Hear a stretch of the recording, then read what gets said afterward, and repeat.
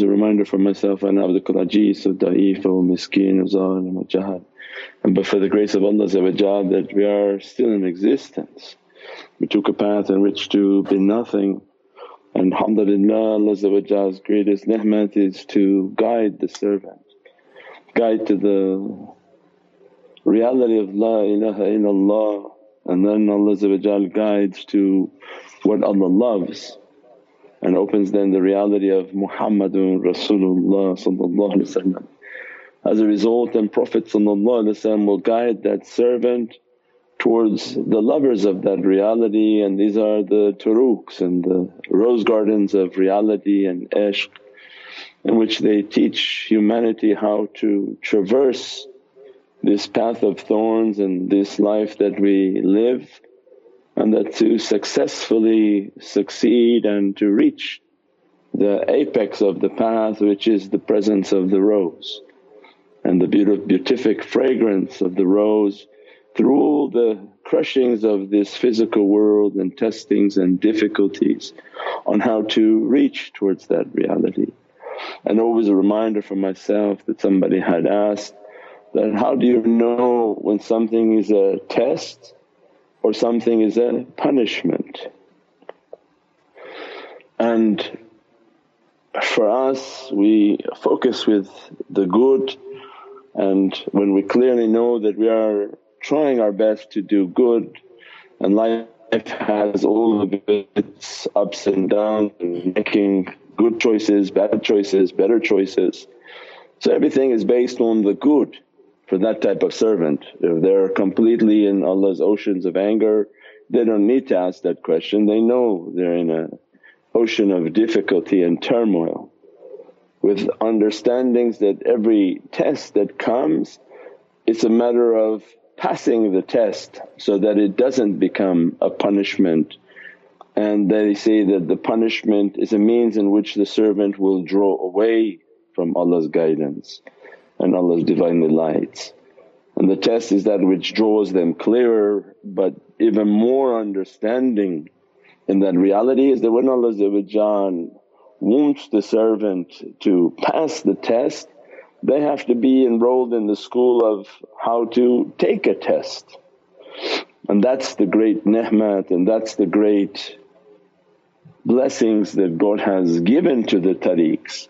He knows that those paths of these people are going to be strenuous, but He doesn't just put them into something strenuous without any ability and any training.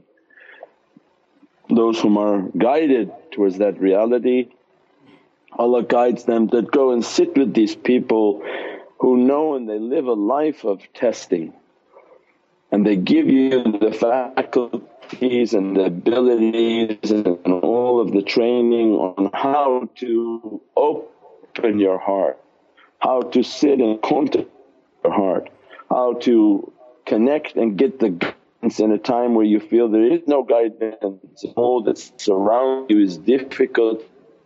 They teach of the inner path and the inner reality, and surviving is. Without that, life is just the amount of difficulties piled on top of each other. Imagine if you have difficulty and no one trains you or gives you an opportunity to train on what reality is, how to connect your heart, how to get clarification, how to take an accounting of oneself from the difficulties that surround us. And that's the reality of the turuqs, when they're teaching tafakkur and teaching contemplation, and then opening a line that extends towards humanity by contacting and emailing and trying to get your guidance. It's all Allah's ni'mat, a mercy for humanity. Because as soon as they have difficulty, they should have been trained on how to sit and connect their heart. When they connect their heart, they can begin to understand that, Ya Rabbi, let me go through my hisab and go through each thing, and why is that difficulty coming to me?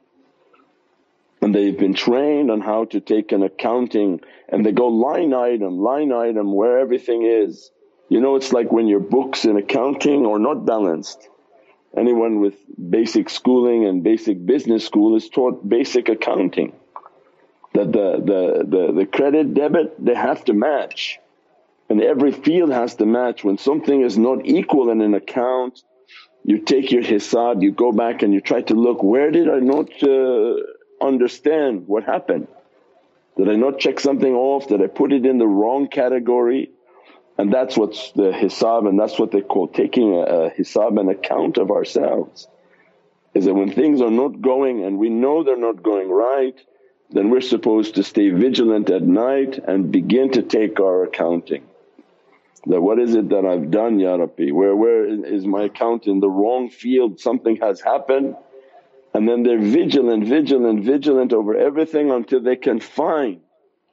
They find what Allah is not pleased with, they find what Prophet is not pleased with. And if it's not finding something that's not pleased with, they can find what Allah expected more of them. And that's why the difficulty came. Allah expected something more from them. They should have been doing their wazifas, their du'as, their awrads, all these practices. And that's what then makes the test to become survivable, and it's no longer a punishment. When you're not meditating, when you're not contemplating, you view the world as just a series of punishments. Just why is this happening? And most people like, really? Why? The shaykh can go line item for you, but they don't ever do that because people will run away from the tariqas. But everybody should take their own hisab, that what is Allah not pleased with? What could I have done better? What should I be doing more on a daily basis? When I have that character and have that understanding, every test comes and draws the servant closer to the Divinely Presence, because they realize this is with love that Allah is giving them isharat, giving them a test. Allah wants them to pass the test. Allah doesn't test His servant to fail them, but they only fail when they don't have the tools and they didn't take the precautions that were necessary. It's funny, people are putting out on Facebook that what does Shaykh say about COVID? What are we supposed to do about the COVID, and what are we supposed to recite and drink again? And for 1 year, and these are people who have been following all the time, and for 1 year you're wondering, where were they? When we were talking about ginger, when we were talking about turmeric, when we talked about the vitamins, when we talked about Ayatul Kursi, hello, where were you? It was not of any importance to you probably, you didn't write anything. So now when the test came, you don't know why, you're in difficulty. And you're frantically trying to look, where is it, where is it, where is it? And that's also a sign, because it's a school where the principals are watching, the deen, the big bosses above are watching. How come you don't take the school seriously? And you only take it serious when calamity visits you? Then that you're one of those reactive. And this we have to put a note. Reactive people, they're not from an ocean of love yet. Proactive, they have muhabbat and love, and they do whatever they do out of a love for Allah.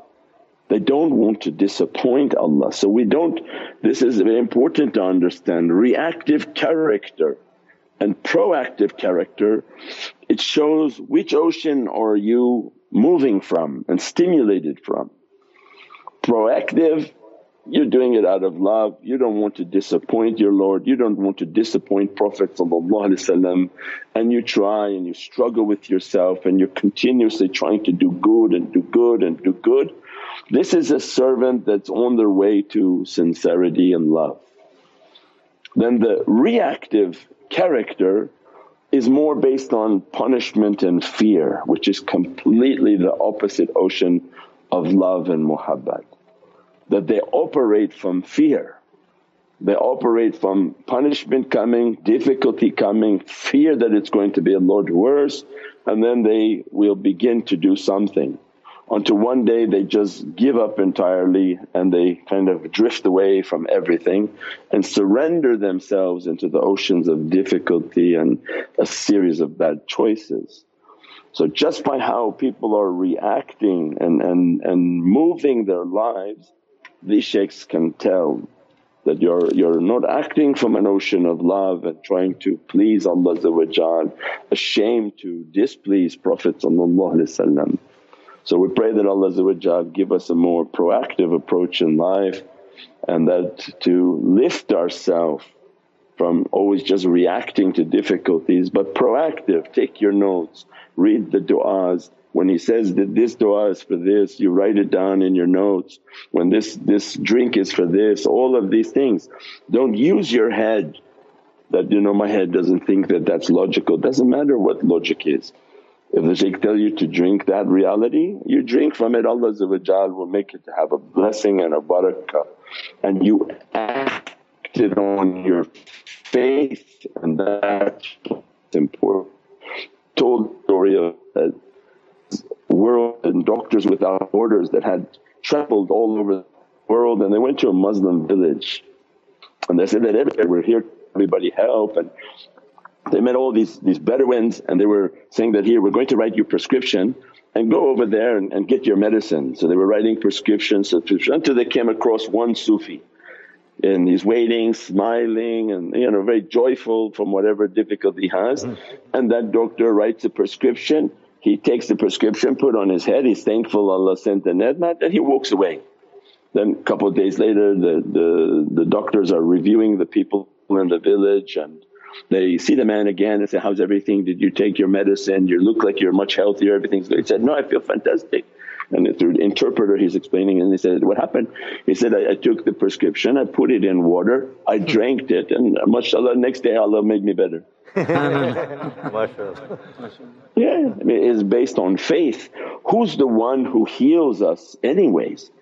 It's not the medicine that heals, but it's the faith of the one taking it, that Allah will grant them a shifa, Allah will grant them a means in which to be well. Doesn't mean don't take your medicine because you have to, because you're not at that level of faith. But these are the story of these awliya, that they have such immense faith that they know Allah's blessing is in everything, and Allah by whatever means possible Allah will save them, dress them and bless them.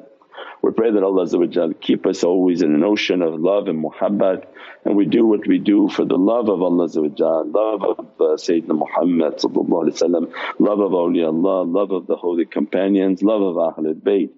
That whatever we're doing, we hope on these holy nights they dress us, they bless us, and that they have pity upon our souls from wherever they're watching us.